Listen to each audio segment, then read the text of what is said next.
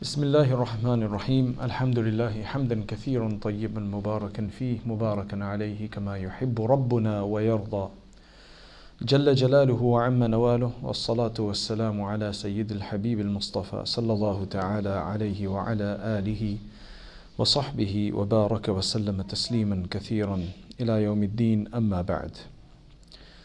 Dear brothers, dear sisters, dear friends, Allah subhanahu wa ta'ala has told us through His Messenger sallallahu alayhi wasallam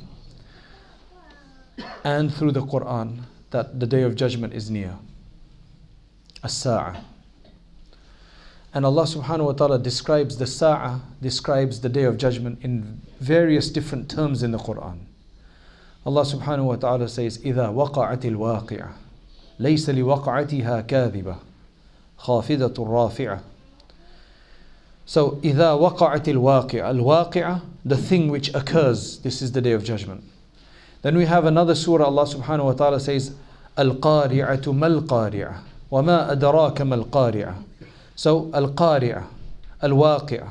Then Allah says, الْحَاقَّةُ مَا الْحَاقَّةُ وَمَا أَدْرَاكَ مَا الْحَاقَّةُ. So, Haqqa, the thing, again, the thing which is surely to occur. Al-Waqi'ah, the thing that will occur. And again, Al-Qari'ah, that's another name. So we have all of these. وَيَسْأَلُونَكَ عَنِ السَّاعَةِ أَيَّانَ مُرْسَاهَا. Sa'ah. Sometimes it's mentioned as Sa'ah, the time. There were, before the time of the Prophet ﷺ, before Islam, before the Prophet ﷺ started his mission, the Arabs used to have numerous names for death. One of the names was Maut, then there's Hatf. There's numerous terms for death in Arabic. But the one word that was introduced by Allah subhanahu wa ta'ala through the Quran was Tawaffa. Tawaffa yatawaffa. And a lot of the time in the Quran for death, the word Tawaffa is being used. And the word Tawaffa comes from the word Wafa in Arabic. Wafa. What does wafa mean in Arabic? It means to complete, to finish off, to have the wholesome product. Wafa. He fulfilled his pledge. Wafa, right? So tawaffa means to finish your term and complete what your term is in this world. Complete whatever years Allah subhanahu wa ta'ala has given you, whatever days Allah has given you.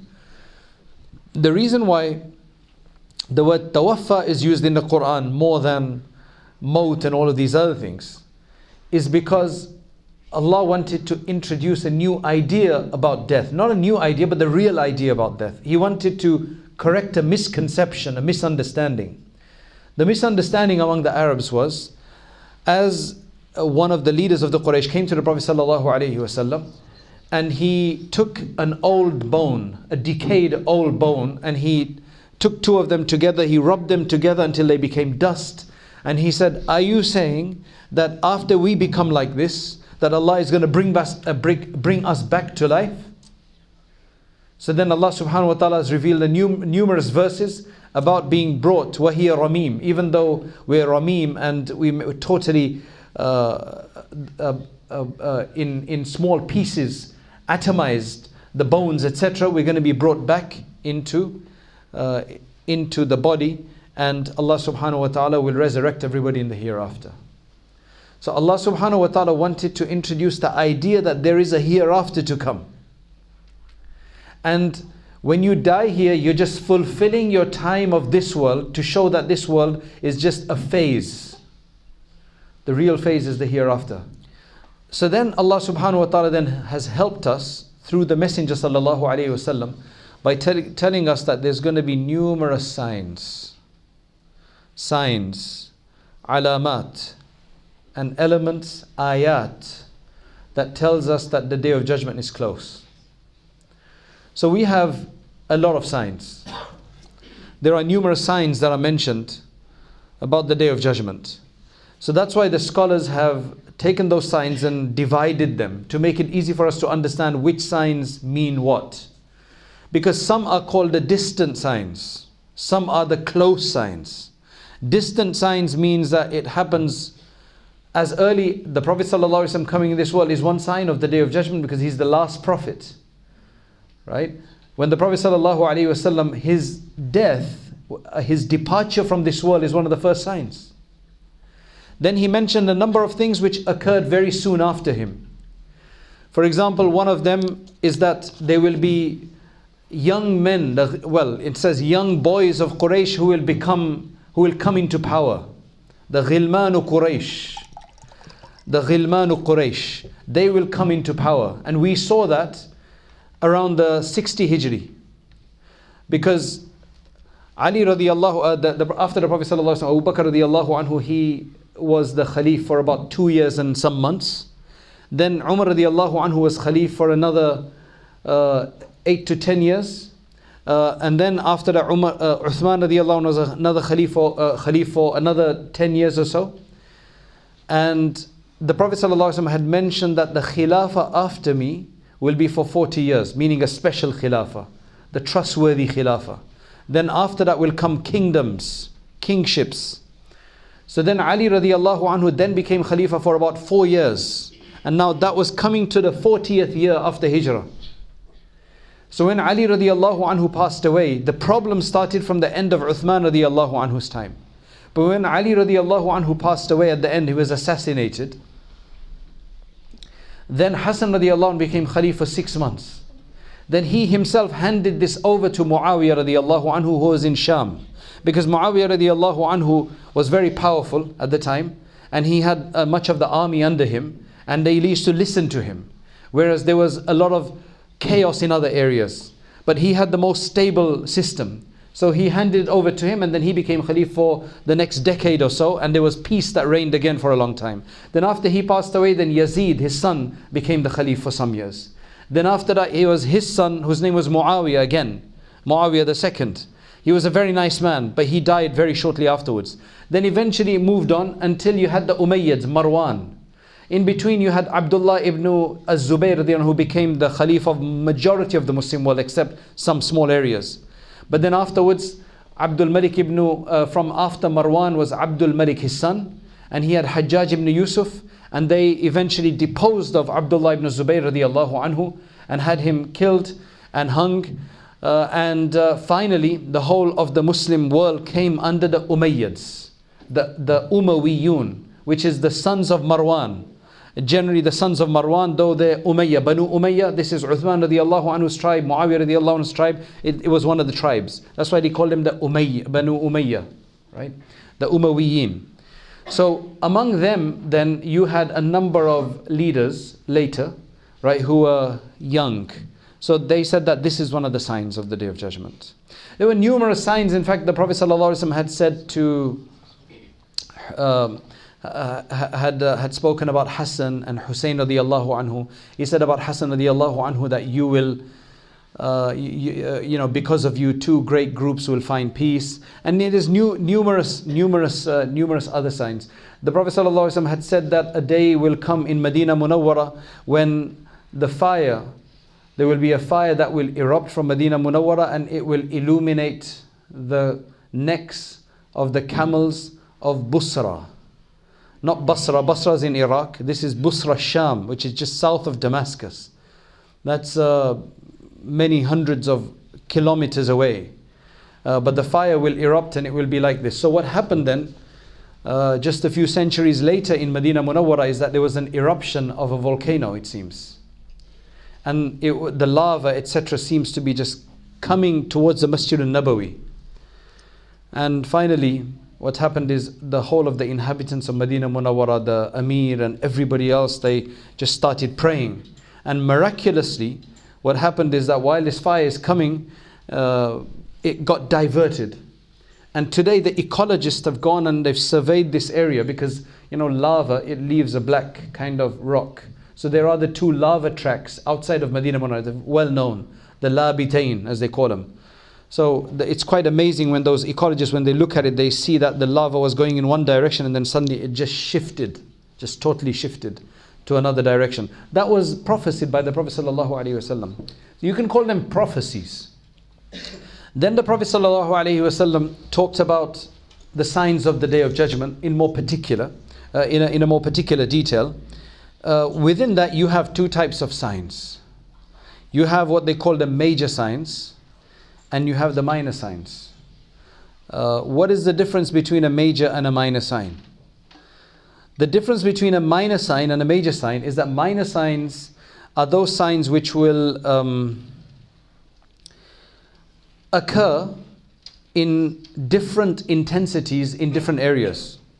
So you might find that there's one sign which is occurring, it's more intense in one area at a given time, but not so in another time. For example, one of the minor signs is disobedience to parents.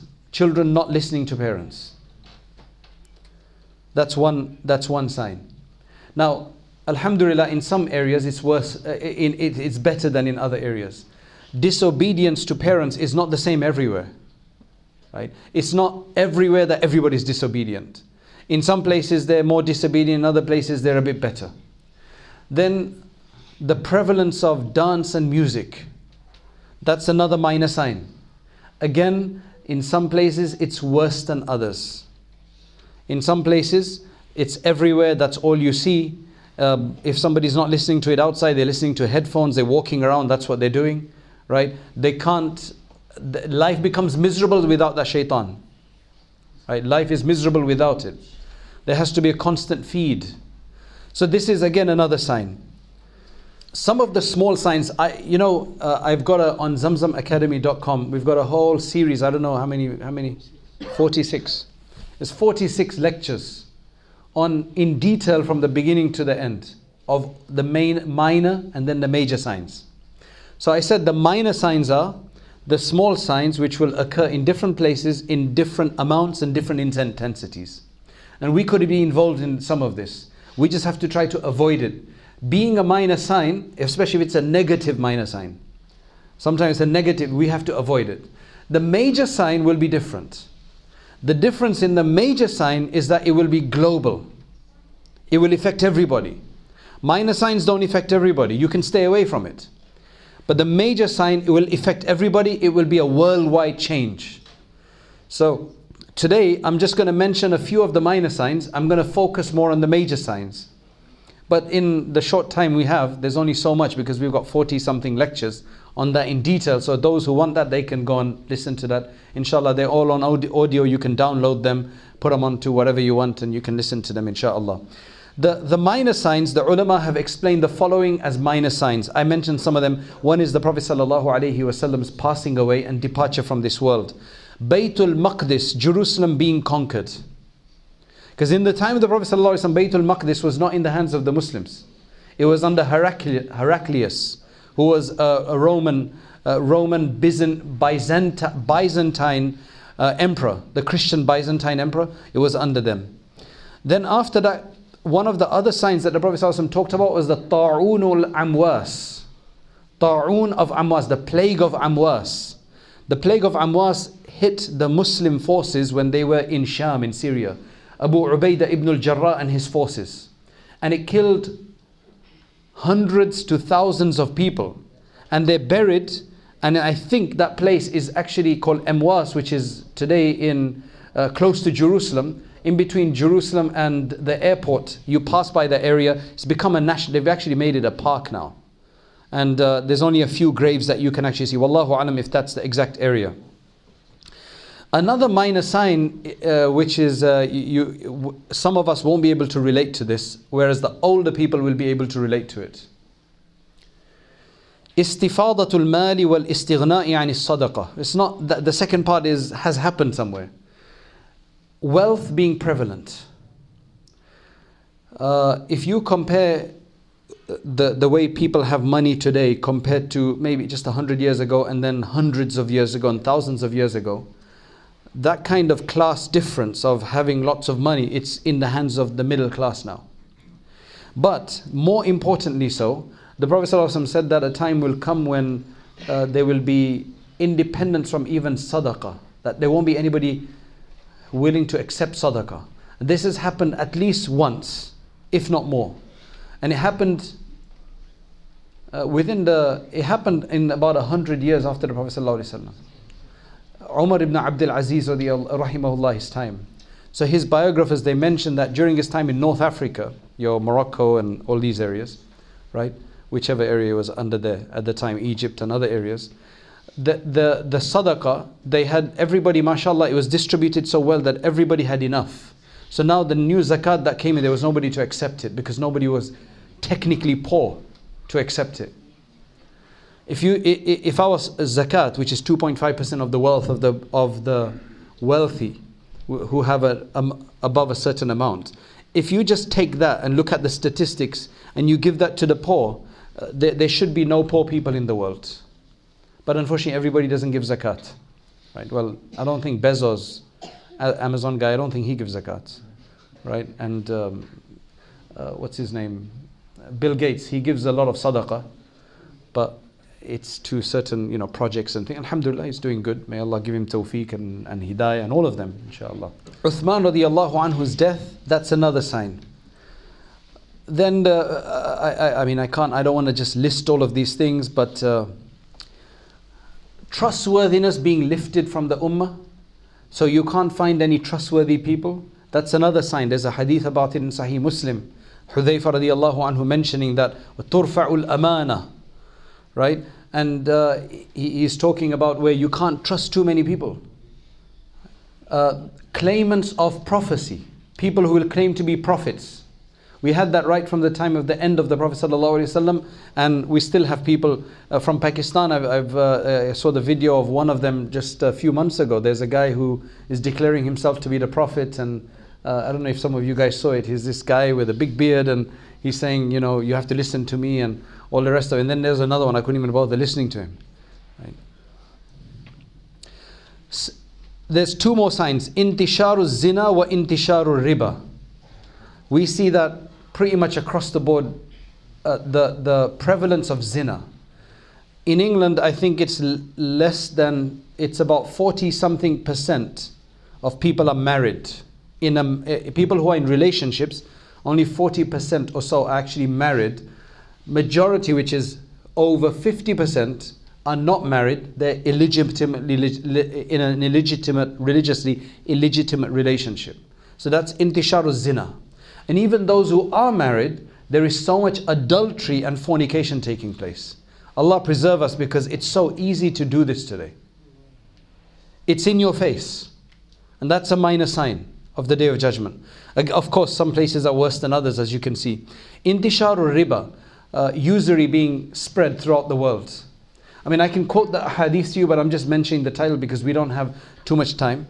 The whole economy system in the world is like that. Even though it's gone through so many crashes, but there's too many people involved who make a lot of money through this.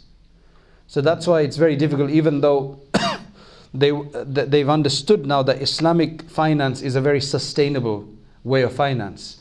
But that won't make profit for just a few people. That will spread the wealth.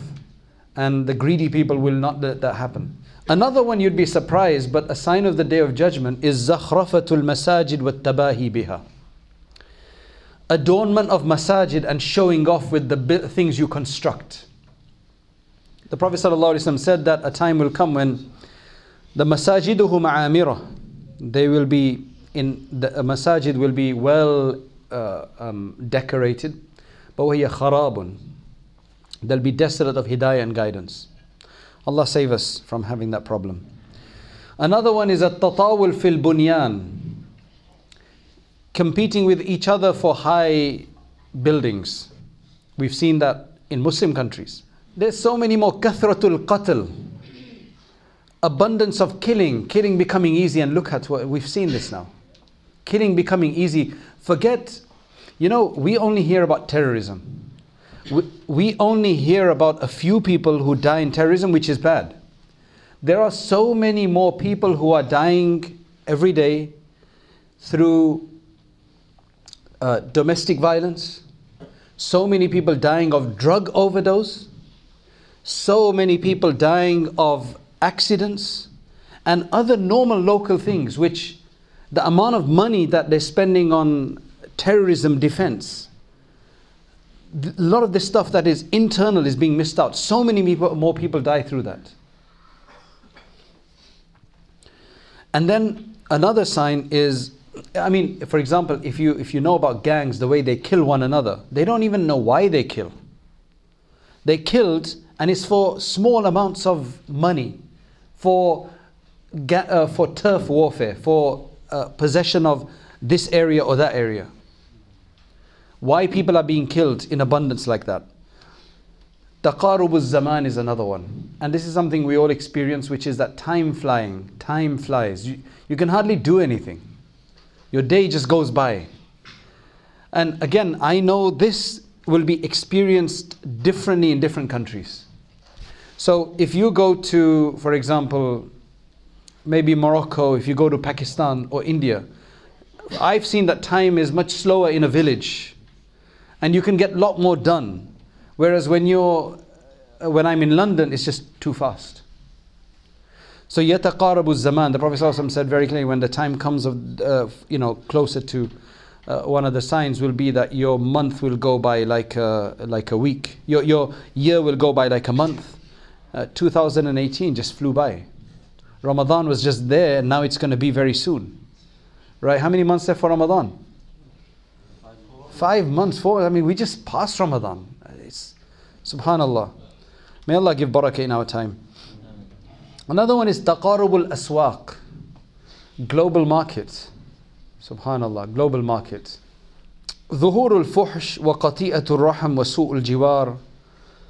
Bad neighborliness. You see in those countries who are against their neighbors, wanting to boycott their neighbors and so on. I mean, I don't want to mention names, so you know what I'm talking about. Dhuhur al-fuhsh, just immorality spreading among Muslims, non-Muslims, Muslim countries, immorality spreading. Even places where they had laws against immorality, it's been lifted and now they want to bring immorality inside. Qati'atul rahim, cutting the ties of kinship. Brothers going against one another. Allahu Akbar, there are so many more. But anyway, there are so many more. Now I'm going to talk about the Ashratu Sa'at al-Kubra, the big signs, because I think that's what everybody's interested in. The big signs, again, is a sign that will be global. So what is going to happen is the minor signs, they're going to intensify. They're going to intensify before the first major sign will come about. And what is the first major sign? Who knows what the first major sign is? The first major sign is the Mahdi radiyallahu an. Very quickly after the Mahdi radiyallahu an comes, Isa alayhi salam will come and Dajjal will come at the same time. Those are three of the big signs. Mahdi comes first and then the other two, they come straight after or around the same time. So they are the three big signs. They will be a global phenomena. But what's gonna happen before that is some of the minor signs, they will become more intensified. And the Prophet ﷺ described that about Syria, for example, that there's going to be a certain ruler there called Sufyani. He's given descriptions about him, who's going to use the masjid, the mimbar in the masjid, to commit some really bad things there. So there's going to be really a bad situation in the world. There's going to be, at that time, one of the signs will be that people will forget Dajjal. People will forget the idea of Dajjal. So when he comes, people won't recognize him. Because they wouldn't speak about him too much yet, for whatever reason. So the fact that we're actually talking about him right now may be a good thing. Pushes it back a bit more. It pushes it back a bit more maybe, right? And people will be so indulging in other things. So there will be several things that will happen closer to that time. The Euphrates is said that it will reveal gold. And everybody's going to go for it. Some say that this is black oil, wallahu a'lam. You know, in all of these things, you have a lot of interpretations. In fact, over the course of my life, last 15, 20 years, I have heard at least 5 to 7 predictions that Mahdi is alive, he's come. And that he's alive, he's born already. And he's going to be revealed in this year. The last one was 2008, from what I remember. And all of these years, you wait and you think, and then suddenly 2008 came and went and nothing happened. So I want to say something to you before that. Let me explain to you that Imam Suyuti, rahmatullahi alayhi, the great Shafi'i scholar of Egypt, he's buried there. I've seen his tomb is there in the graveyard. He died in 911 Hijri. So that means if he died in 911, he was born in 8 something. So around the 890s, 890 Hijri, which is just over 100 years before the first Islamic millennium. All right, sorry, that's what I meant. The first 1,000 years. Do you remember, who remembers the whole problem before the 2000 year, before the year 2000? Do you remember the Y2K? Everybody was a bit paranoid. The Y2K, there's going to be a meltdown and all this problem. Some of you will remember that, right? Those of you who are millennials after that won't know this stuff, right? This is now coming to the end of the first 1,000 years of Islam after Hijrah. 890 something. And people are saying that the world, the Qiyamah, is going to come at 1,000 years. Now remember this. This is documented stuff. In fact, one particular scholar of the time, he even wrote a book, a collection, in which he took certain hadith and interpreted them to show that Qiyamah will come and this ummah is not going to go beyond 1,000 years. It's going to end. Imam Suyuti rahmatullahi did an in-depth study and he wrote a book, a risala, a treatise on this, which was called Al-Kashf an Mujawazat Hadhihi al-Ummah al-Alf, treatise on the passage of this ummah through the millennium, that this ummah will get through the millennium. And the way he proved it and he argued it is that he did some calculations based on the events which were supposed to occur. So if Mahdi is going to come, then radiallahu an, then Dajjal and Isa alayhi salam, and Isa alayhi salam, according to some hadith, is going to live for this many years, then this is going to happen. In hadith he mentions this many years that this occurrence will happen. He said we need at least 200 years. According to what the Prophet ﷺ has said, we still need 200 years for the Day of Judgment to occur. And from 890 something, for 200 years is going to take you beyond 1,000. So there's no way that the Qiyamah can come before 1,000. So he used those proofs there. It was very interesting. So he quotes a number of narrations and he says that the duration of the world is 7,000 years. Wallahu a'lam, that's what he said at the time. The Prophet ﷺ came towards the end of the 6th millennium. Dajjal will emerge at the end of a century, followed by Prophet Isa alayhi salam, who will kill him and then remain for 40 years in the world.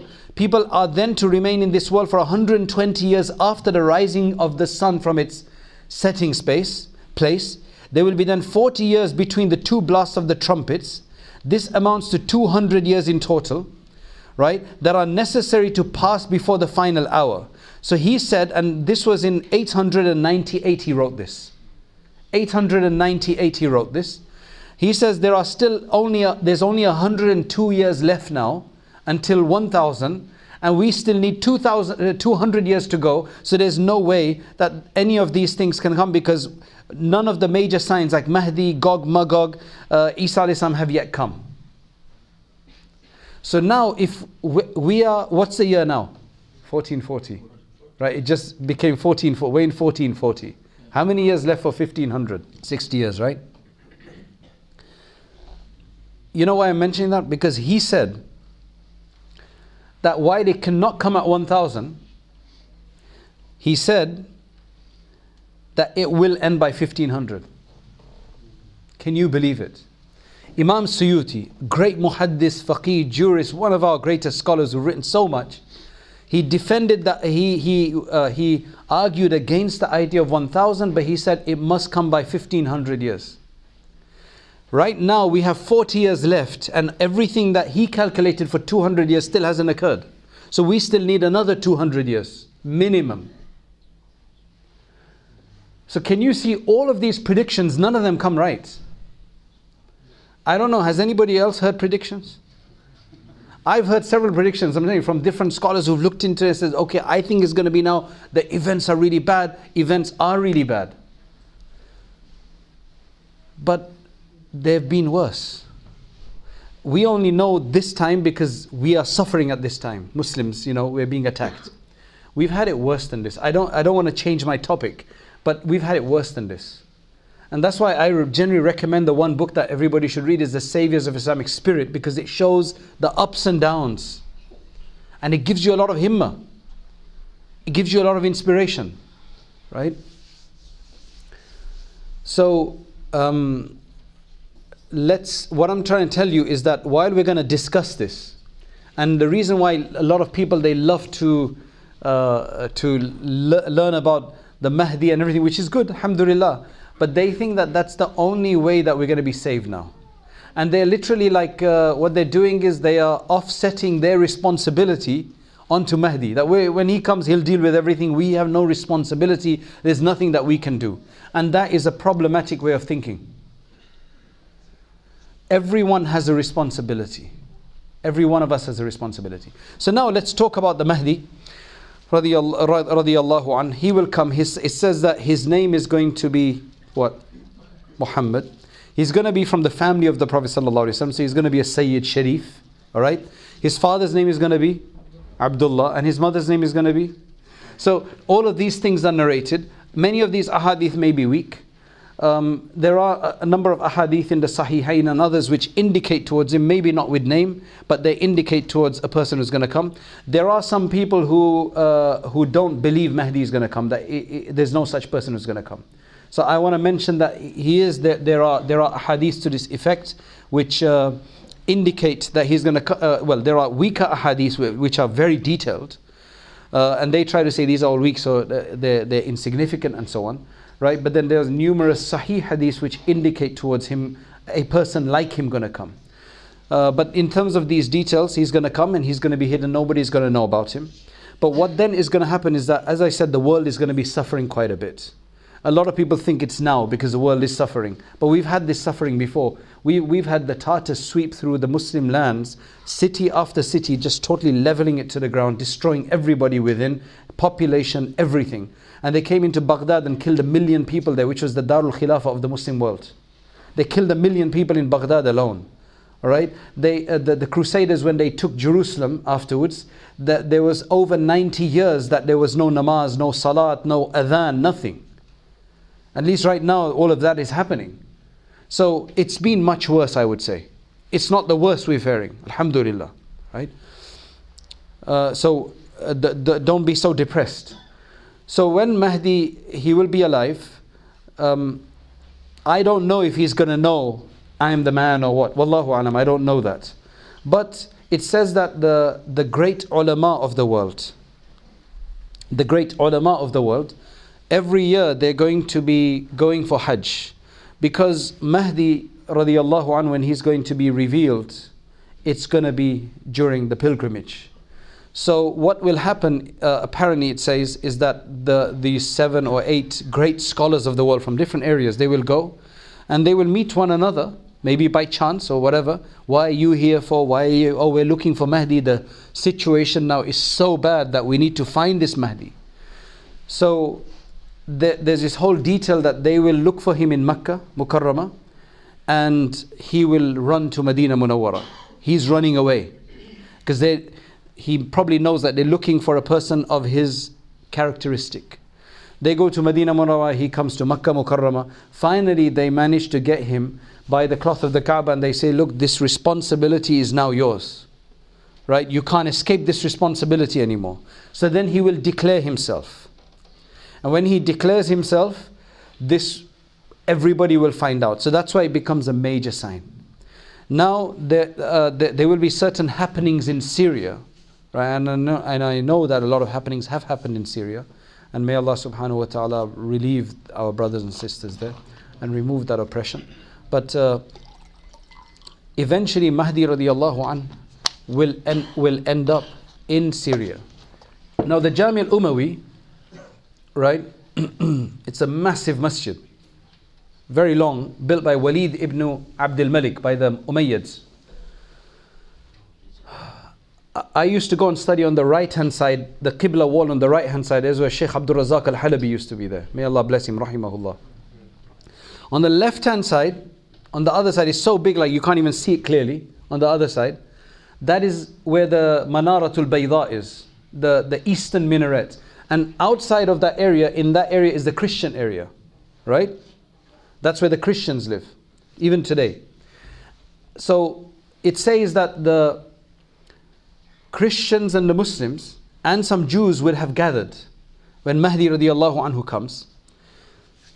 And Isa alayhi salam will suddenly descend. Now this is either Dhuhr or Asr time, around that time. They're about to start the prayer. Mahdi radiallahu anhu is the leader of the Muslim army, and he's about to start the prayer. When suddenly Isa alayhi salam will descend on two angels. Now this is going to be like miraculous, obviously, right?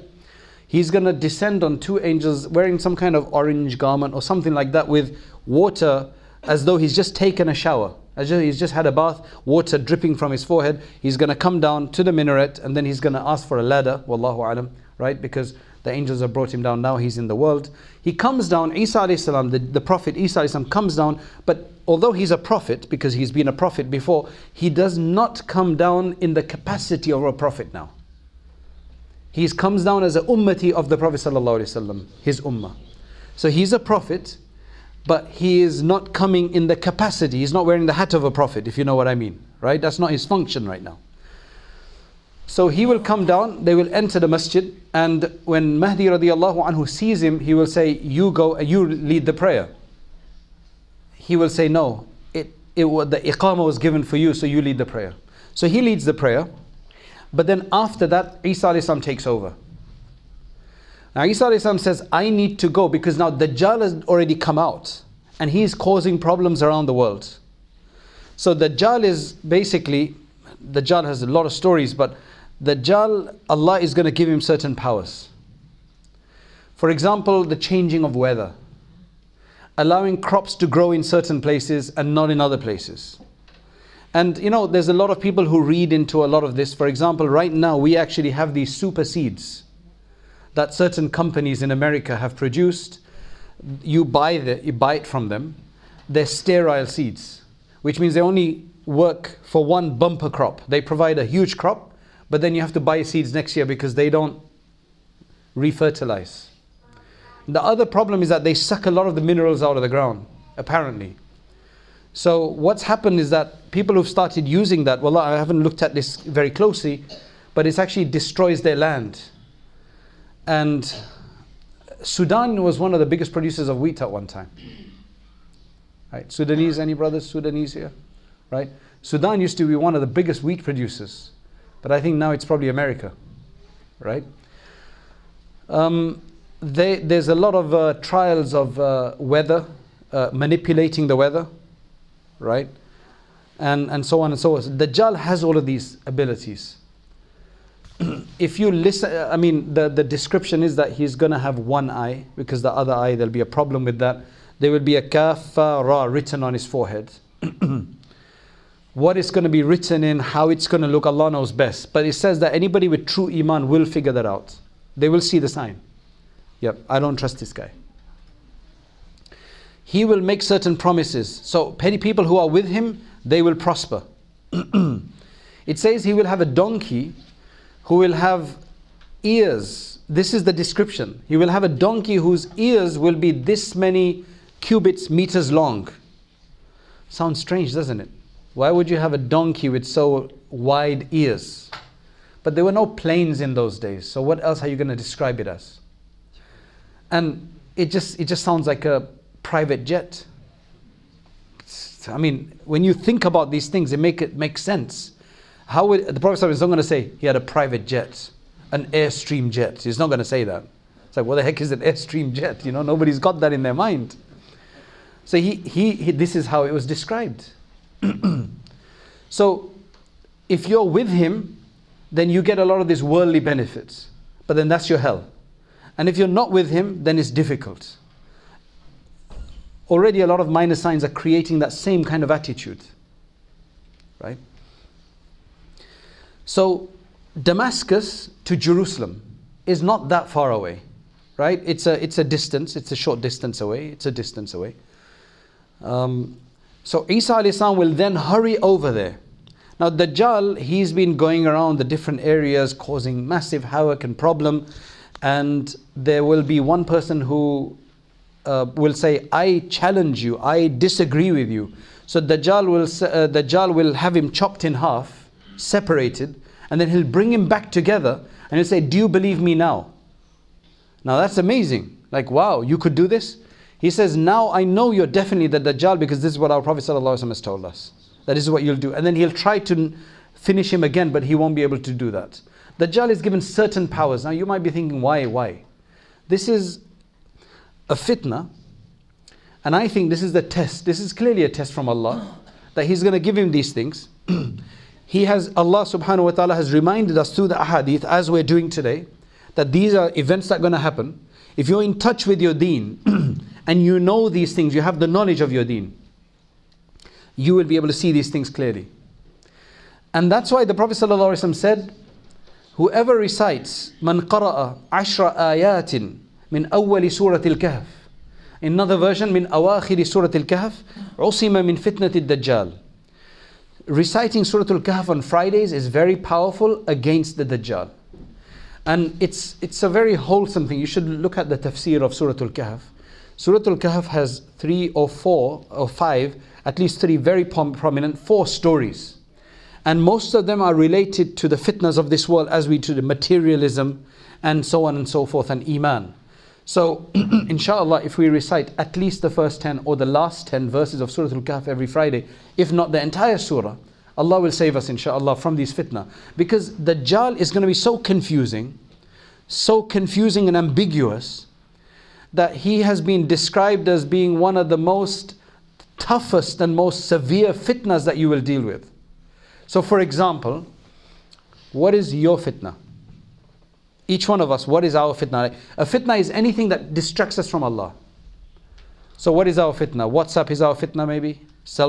Mobile cell phone is a fitna. But worse still for men, women are a fitna. Right? Not because they are evil, bad, but it's just our relationship with them is such that we get attracted. Right? What's a fitna for women then? Shopping. Is that what you said? Handbag, shopping, right? Okay, whatever it is. Everybody's got their own fitna, okay? Everybody has their own fitna. Whatever that, some people for their fitna is eating too much. Alright, so whatever is tough, Dajjal is going to be tougher than that. That's why I don't know those of you who are interested in waiting for Mahdi and Dajjal. I'm not interested. I would rather be gone from this world before they come. Seriously. Because it's going to be turmoil. If you think right now it's confusing, it's going to be a lot more confusing then. See what's right and wrong. I don't want to be around at that time. I'm serious. If you want to see, well, you can meet Isa alayhi salam. I'll meet him in the hereafter, inshallah. I don't want to meet him in this world if I can help it. Because then there's going to be Dajjal. Because I want to be protected. I want to go before that. Hopefully on Iman. Inshallah on Iman. All of us. So, Dajjal will do all of these crazy things. And finally, he gets to... Now, I know some of you have gone to Jerusalem, right? You guys, those who went, I know that there was a group that went to Jerusalem, Bayt al-Maqdis, Masjid al-Aqsa. Did you guys go to Lud? You went to Lud? There's that Babu Lud. Now, Lud is actually in what is currently called Israel, in the occupied part, in Israel proper. It's by the Ben Gurion International Airport. It's like one of the closest towns to the airport. And there's a Tablighi Markaz there as well, by the way. Right, in Lud there's a Tablighi Markaz. And this Bab Lud is in the middle of a dual carriageway. This big street. There's nothing else there in the middle of the street and just this building. Right? They say this is where Dajjal is going to be killed by Isa alayhi salam. Very close to the airport. Then you know that he's got that big donkey with the long thingy. So he starts making a lot more sense, doesn't it now? Right? Because the Ben Gurion International Airport is right by there. Right close to it. This is all ijtihad of my conjecture. It could be correct, inshallah. Right? But either way, when Isa alayhi salam goes there, Dajjal, the meaning of Dajjal, the reason he's called Dajjal is Dajjal. The word Dajjal. Dajjal means what? Huh? Liar and deceiver. Showing things to be different than they are. That's a Dajjal. That's what you call Dajjal. Alright? And he's the biggest one who will do that. So when Isa alayhi salam goes there, it's related in one of the narrations, and Allah knows best about these narrations because these little details, some of them are from weaker narrations, right? He's going to say, hey, it's salat time, come on, let's start prayer. Trying to show Isa alayhi salam that he is a believer. But Isa alayhi salam will know him, And it says that Dajjal will just melt. It'll just be finished off, just like salt in water. Isa alayhi salam will be given that power. Now what's very interesting is that, remember, if we go back to to Damascus, in the Masjid al-Umawi, when Isa alayhi salam has come, the Christians are waiting there. There's a big Christian population in Syria. Isa alayhi salam will declare to them who he is, and he will declare Islam is the truth. So most, if not all, of the Christians will become Muslim. That's why it says that there will be a few tasks that Isa alayhi salam will do. He will destroy all the crosses. There will be no need for crosses. Christians will become Muslims. Right? He will kill all the swine. Right? I don't think anybody's going to be eating them anymore. Because Jews don't eat them anyway. Muslims don't eat them. And he is going to remove any jizya. So now, because we're getting now very close to the Day of Judgment, there's going to be no jizya anymore. Because before, if a Muslims take over and people don't want to be Muslim, they don't have to be, they just pay a jizya. But now there's no option of jizya anymore at that time. So now what happens is, after Dajjal is killed, then Isa alayhi salam, people obviously flock to him. And now there's the army of Dajjal. He's going to be supported by many Yahud. It says many of them will not become Muslim and they will actually support him. Right? And then there's this whole story about the gharqad, that the flower, that there's this certain bush which will speak. Somehow, when we say speak, before it would be speaking like they will make they will speak to you like humans speak. But nowadays, it's quite easy to understand these things because we have this concept of the smart doorbell, right? The smart shoe, the smart watch, the smart phone, right? The Prophet ﷺ said in his time that a time is going to come when your shoes will speak to you. And that just sounded impossible, right? It sounded, how does shoe? Now your shoes can speak to you, right? Because, they have a chip and they can speak to your iPhone and all the rest of it. In fact, when Abu Bakr as-Siddiq radiallahu anhu was told by the kuffar at the time that your friend says that he went to Jerusalem and then up and came back in one night, and he believed him. We believe it as well, right? But for us to believe it, that is easier than Abu Bakr radiallahu anhu believing it. You know why? Because at that time you couldn't even go so many miles in one day. Now, in one day, you can go around the world, and soon, they've been to Mars, they've set a rover on Mars, and they can probably go, it's suddenly, some of the non-Muslims, when they, for example, this Mahdi Hassan. So I remember on one BBC, I think it was BBC, they turned around to him and they said, so you believe that your prophet went on a horse-like thing up to the heavens? So he says yes, because it sounds so, from a materialistic perspective, it sounds so absurd. But to be honest, now from a physics perspective, it's become from the possibilities. We haven't reached that far yet, but we've been beyond the universe, beyond the world. We've been beyond space. So it's from the possibilities. No longer is it an impossibility or an inconceivability. So for us to understand these things today is much easier, to be honest. Right? We don't even require that much iman as much Abu Bakr required, because for him, he didn't even have a car or a train. They were dealing with the fastest and probably a horse, right? So you have to remember these things, that Allah is making it much easier for us with all of these progress. Dajjal is gone now. Now Isa alayhi salam, it says that now peace will reign in the world. Peace will reign. All evil will go. Such peace will reign that the most deadly animals will be with other animals. They'll be living together. They'll have no problem. Everybody will become a believer now. The world over, everybody will be a believer, except one group. The Ya'juj, hatta idha futihat Ya'juj wa Ma'juj wa hum min kulli hadabin yansilun. They will just start pouring out. Right? The Ya'juj, there's a long story about that. I don't want to get into that. But there's somewhere, Wallahu a'lam where they are, but when they start coming out, a river will come. When the first lot go, there will be water there. When the last ones pass by, there'll be no water left. They will have drunk it up. They're going to be khatarnak, as they say. I don't see any word in English for it. Khatarnak, right? They're just deadly, they are. Now, the thing is that everybody with Isa alayhi salam, they will retreat to Mount Sinai or somewhere, I can't remember, Mount Tur, I think, right? And Isa alayhi salam will have no power against Ya'juj Ma'juj. He had power against against Dajjal, but he has no power here. So they're just, protecting themselves. And then he makes a dua.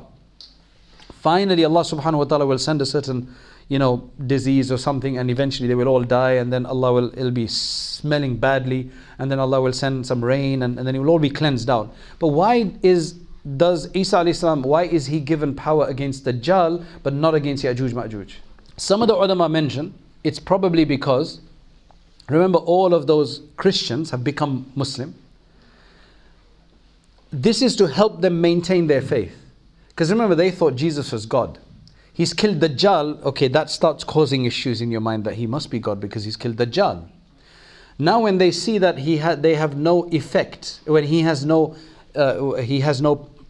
effective power, right, against Ya'juj Ma'juj, that's going to basically help them to maintain their faith. Wallahu alam, Allah knows best.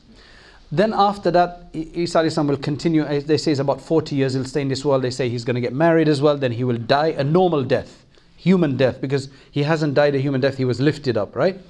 And then they say that he's going to be buried next to Aisha radiallahu in Aisha radiallahu anha's room, the Hujra, where the Prophet sallallahu alaihi wasallam, Abu Bakr, Umar, then there's a space there. He's going to be buried there. Wallahu alam, Allah knows best. And after he goes, then slowly corruption will start again. And people will start going away from the faith again. That it's going to take a long time, by the way. This is not like overnight. They say that there's going to be a long time after this. Wallahu alam. There's different opinions about this. So that's why I say that you can't just say Mahdi is going to come tomorrow, Qiyamah's the next day. No, there's a long time after this. It takes a while for people to mess up again.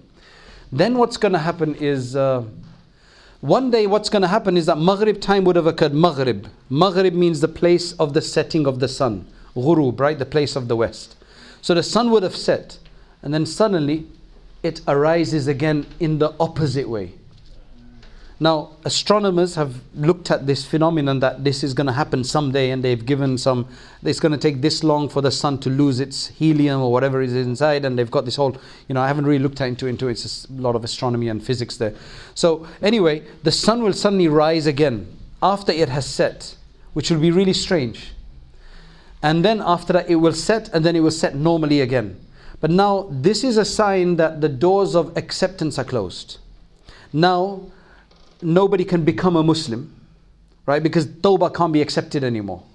Those who are believers, they're believers. Those who are non-believers, they're non-believers. Now this dabbatul ard is going to come.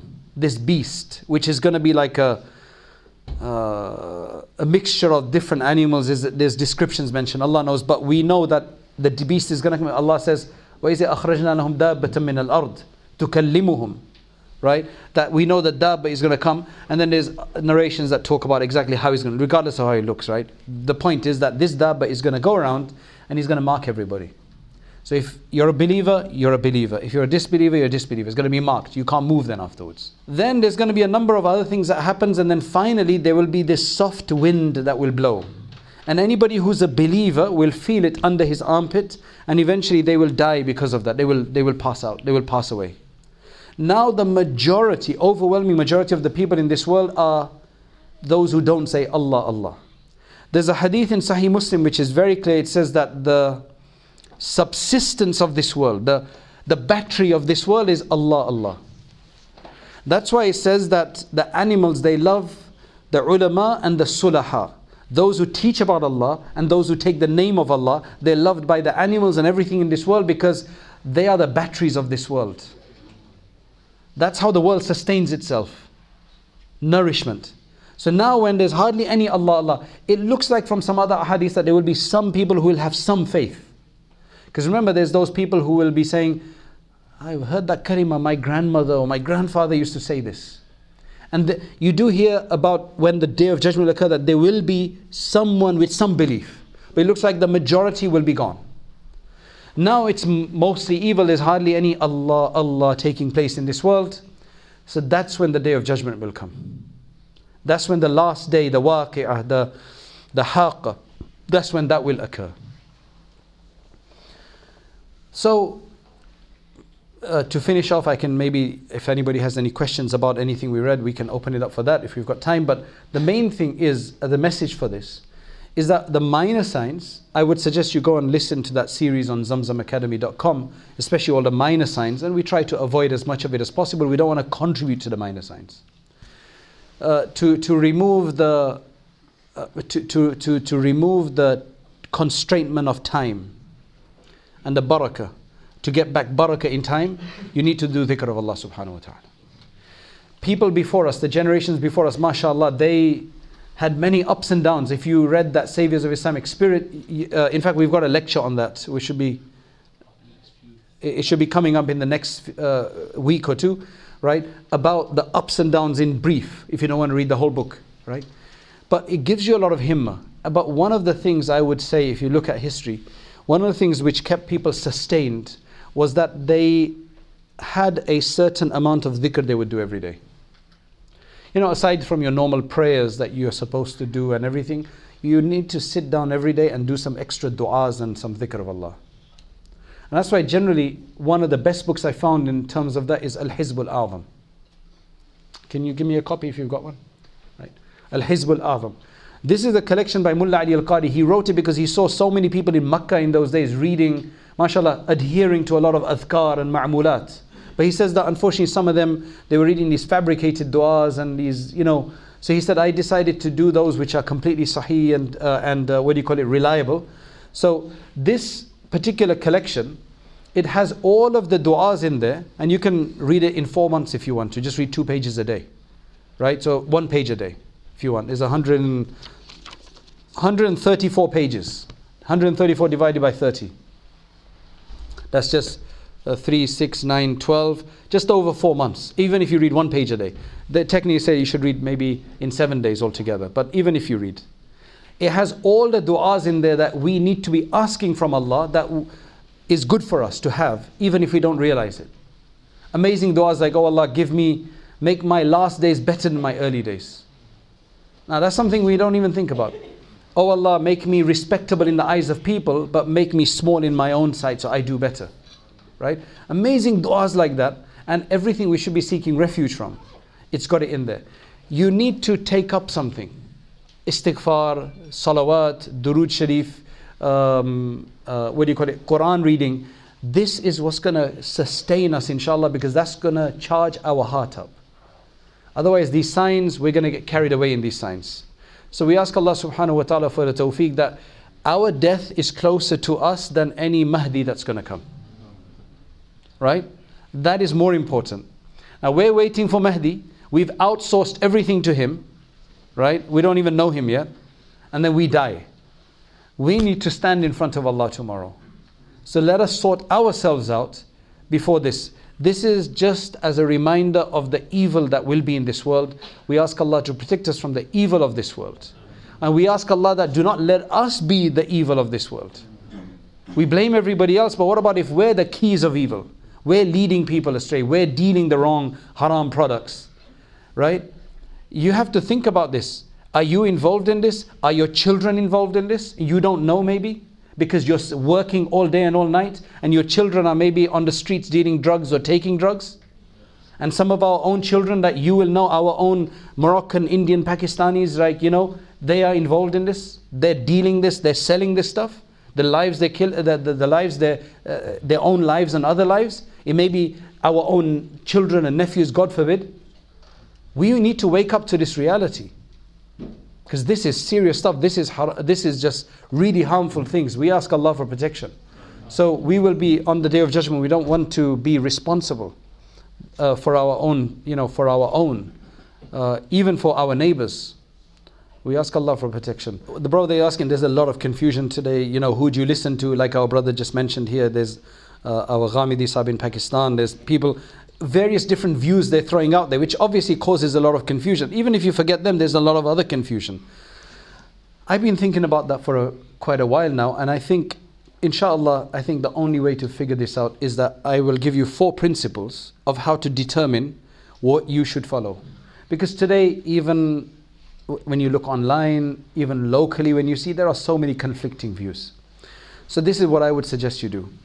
Number 1, you will use 4 criteria to determine what is correct and what is incorrect. Right? Number 1, you will have to find a scholar who has a tradition of learning from scholars. So there's a reliability. He has actually studied from reliable scholars, and who studied from reliable scholars, because our deen is about a chain up to the Prophet ﷺ. So anybody who's linked to that chain, not somebody who's just come and he's read a lot and then he's got his own ideas. Because you can have that. But that's not valid. Right? Because at the end of the day, we've got a chain of tradition that's coming down. Number 1. Number 2, that scholar, he may have studied like that, but how does he carry his faith? How does he present his faith? The way they operate, the way they behave, the way they dress, the way they interact. Is he following that religion? Is he like the Prophet ﷺ? Or does he look wacky and strange, saying it's okay to be like this? Do you see what I'm saying? I mean, when you see that person, are you like, is this a scholar? Right? You know what I mean? And I'm not saying that just because somebody looks like he's got a big turban on that he's the best scholar. No. Right? There's lots of people who have big turbans and everything, but they haven't really studied so well. And there's still 2 more criteria, by the way. So the first criteria is reliability, authenticity, and solid knowledge. Because without that, it's just ideas, right? Number 2, the way they carry and present and embody that knowledge. And number 3, very important, how do other scholars view them? Right? How do other scholars view this person? Because look, if I've got a physical medical problem and there's somebody who says I can cure you, and the others doctors are like, no, you can't trust this guy, right? Then I'm going to be careful about that person. Because at the end of the day, when what you call peer support, where your own peers, there could be some jealousy between peers as well, give and take. Generally, if the scholars say, yes, we can trust this individual. Because we don't know, right? So we're going to have to do. That's number 3. And number 4, ask Allah for the truth. Allahumma arina al-haqqa haqqan warzuqna ittiba'ah wa arina al-batila batilan warzuqna ijtinaba. Oh Allah, you say this in English if you want, Urdu, whatever language, or Arabic. Oh Allah, show me the truth as the truth and allow me to follow it. And show me the wrong as the wrong and allow me to abstain from it. Inshallah, if you do those things, those 4, and you identify 1 or 2 scholars like that, then hold on to them, stick to them, and then forget everybody else. Otherwise, it's too confusing. This is what I do. I have questions as well. I have a few people like this. When ISIS came out, there were a few people I looked at, right? And I said, okay, what do you guys say? And that is your safety. Because Allah says, you should ask the people of knowledge if you know. If you don't know. All right, so that was your question. Back, yeah. Okay, the brother is just asking that if the Prophet ﷺ had mentioned the plague, then the Sahaba should have known that. So he's just wondering, so I'm wondering exactly what the wording is used for the plague, so we can, because the response I gave was that the ahadith are not always like completely graphic. They're sometimes ambiguous. So look at this. The hadith is from Auf ibn Malik. The Prophet ﷺ said, "U'dud sittan bayna yaday sa'a." Look out for or consider 6 things before the Day of Judgment. Right? Like these 6 things will have to happen before the Day of Judgment. He mentioned the others, and then he said, "Thumma mautan." Then there's going to be a lot of death, like abundant plague or death. يَأْخُذُ فِيكُمْ كَقُعَاصِ الْغَنَمِ, which is going to affect you like a certain disease that afflicts the sheep. All right? A certain disease that afflicts the sheep. That's what he said. Now that could have come later. He didn't say when it was going to occur. He said that it's just going to occur. Now Ibn Hajar says, إِنَّ هَذِي الْآيَةِ ظَهَرَتْ فِي طَاعُونِ عَمْوَاسِ فِي خِلَافَةِ عُمَرٍ. This is not definitive, but this is what Ibn Hajar, one of our great muhaddithin, he said that this particular sign occurred during the ta'un of Amwas because it fitted this description of the way it affected the sheep. You know, there was the similar kind of thing. وَكَانَ ذَلِكَ بَعْدَ فَتْحِ بَيْتِ الْمَقْدِسِ. This was after the conquest of Bayt al-Maqdis.